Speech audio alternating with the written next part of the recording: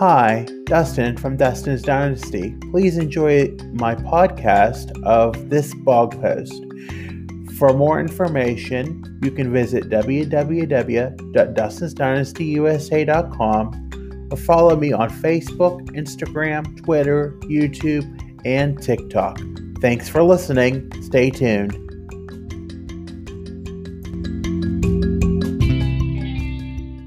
Managing autism and complex mental health challenges isn't easy. Autistics such as myself face challenges in their lives every day. It doesn't mean that it has to be all gloom, doom and feeling sorry for myself either. It takes a healthy balance of many things in my life to get to the point where my life is manageable for me to live. Being independent enhances that need even further because you have to accept and know your limits and say no to things you can be tempted to do, but you know will have an ill effect in the long run. Accepting that I need to work on my mental health challenges and managing neurodiversity has been a big step in recent years. Years ago, I was getting there, then I went off of the course I should have stayed on. Then things happened that were beyond my control that necessitated me take a few steps back, then COVID happened. When it seemed that one thing happened after another, it seemed that all those years of independence that I built up were going to go down the drain because of some life choices that were not the best. However, I got back on my feet, and while I totally wasn't where I needed to be, I put the piecework of other elements that I needed to put together, and when I came to terms that I needed to be real with the issues I faced and worked on them and understood the need of why I needed certain things in my life, things became clearer. I seemed to finally be back at a place where I left off 3 or so years ago when I went off course.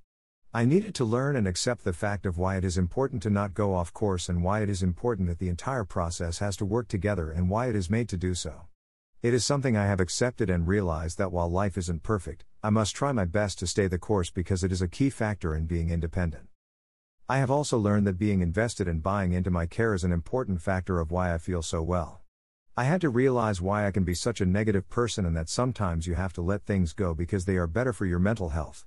When you have only so many spoons to get through the day, you must realize where you need to invest them so you can get through the day.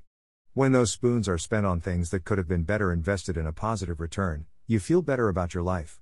I think being in a clearer state after 3 years made me realize that I must invest my spoons wisely and put them to good use where they don't hurt me so I am not so bogged down feeling so angry or negative towards others.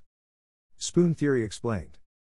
When those spoons take away from the ability for you to be invested in yourself for your well-being, then you must reevaluate and do some figurative house cleaning and purge what is taking up space in your life that prevents you from being who you want to be. Unless you have people dependent on you, you must do what is sensible for the care of your well-being. When you invest those spoons into something that doesn't make you feel good or have a payoff for you or someone close to you, then you must ask yourself, why are you doing it? Life's too short to be miserable. I lost 3 years of my life not being in the right mind and not being in not some of the right places for my energy. Family, service professionals, and coworkers knew I wasn't in the right place. They sought for people to intervene on many different capacities and levels, yet I was so gullible to see that I needed to take care of myself more and do what is right for me, and not be so invested in making others happy. I had to live and learn the hard way and still am to some extent. You just can't fly by the seat of the pants and expect everything to flow without issues in life. I can honestly say that my work does and continues to pay off because I know I had to get my feet wet and be on point with addressing the issues that were abound. I also had to see things from the view of others, many who know I deserve to be happy and that I need to be thankful for how far I have come in life. I also have to accept life for what it is right now and not be angry for losing all those years that I had to live and learn from the choices I made. They were part of the learning process and it gave me a glimpse of where I do not want to go. Those years made me aware of what I could do if I don't continue to buy into the need to take care of myself and be invested in my care. I am a firm believer of knowing that the powers that be put you where you need to be for a reason. There is a plan and one door doesn't close without another one opening for you. I believe that I had to experience the things the last 3 years to see that I needed to begin to be honest with myself if I want to have the life I want to live, and that it takes taking care of yourself and being honest with those that reach out to and vice versa, so you can know that you can come out of whatever you are feeling and process the feelings and emotions and be the best you can be.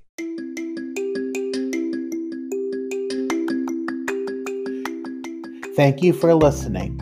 As always, you can always visit my blog on the internet at www.dustinsdynastyusa.com, and remember to follow, like, and subscribe on Facebook, Instagram, YouTube, Twitter, and TikTok. Thanks for listening. Have a great day.